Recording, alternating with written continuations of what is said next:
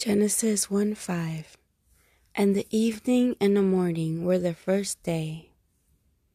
The evening was darkness, and the morning was light, and yet the two together are called by the name that is given to the light alone.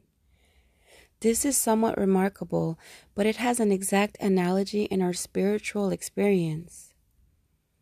In every believer there is darkness and light, and yet he is not to be named a sinner because there is sin in him, but he is to be named a saint because he possesses some degree of holiness.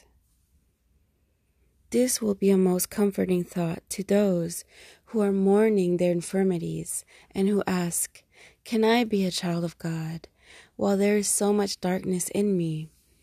Yes, for you, like the day, take not your name from the evening but from the morning, and you are spoken of in the word of God, as if you were even now perfectly holy, as you will be soon.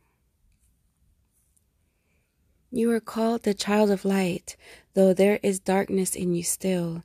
You are named after what is the predominating quality in the sight of God, which will one day be the only principle remaining.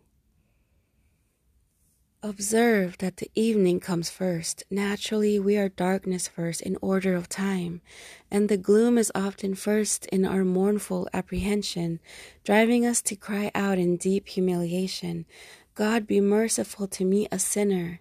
The place of the morning is second, and it dawns when grace overcomes nature. It is a blessed aphorism of John Bunyan: "That which is last lasts forever.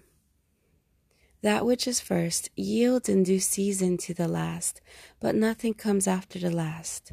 So that though you are naturally darkness, when once you become light in the Lord, there is no evening to follow. Your sun shall no more go down. The first day in this life is an evening and a morning, but the second day, when we shall be with God forever, shall be a day with no evening, but one sacred, high, eternal noon.